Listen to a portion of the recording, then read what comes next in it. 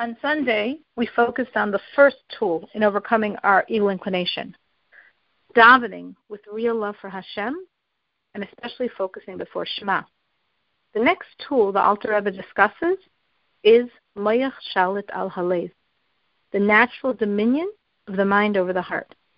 This is also a powerful strategy at our disposal. Mind control is a natural ability. It's also true for non-Jews. How much more so is it true for us? When we can bring in the component of the soul, which is so much more powerful than the human mind, to overcome the instincts and urges of the heart. What this means in practical terms is that it is much easier to control the mind than the heart. The mind is the most naturally refined and sensitive to godliness part of the body.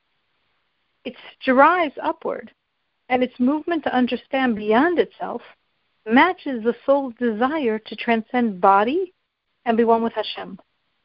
So when my heart is raging, my technique is to say, I'm human.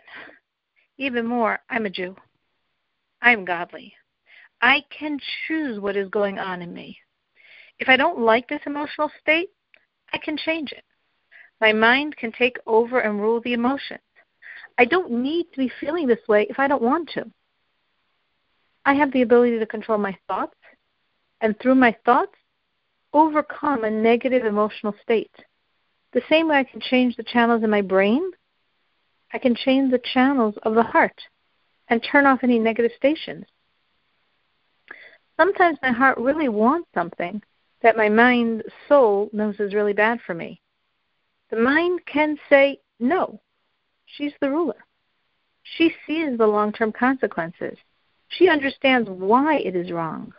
The strong no from the mind will enable you to control yourself and not get into whatever negative state, thought, speech, or action your emotions are demanding.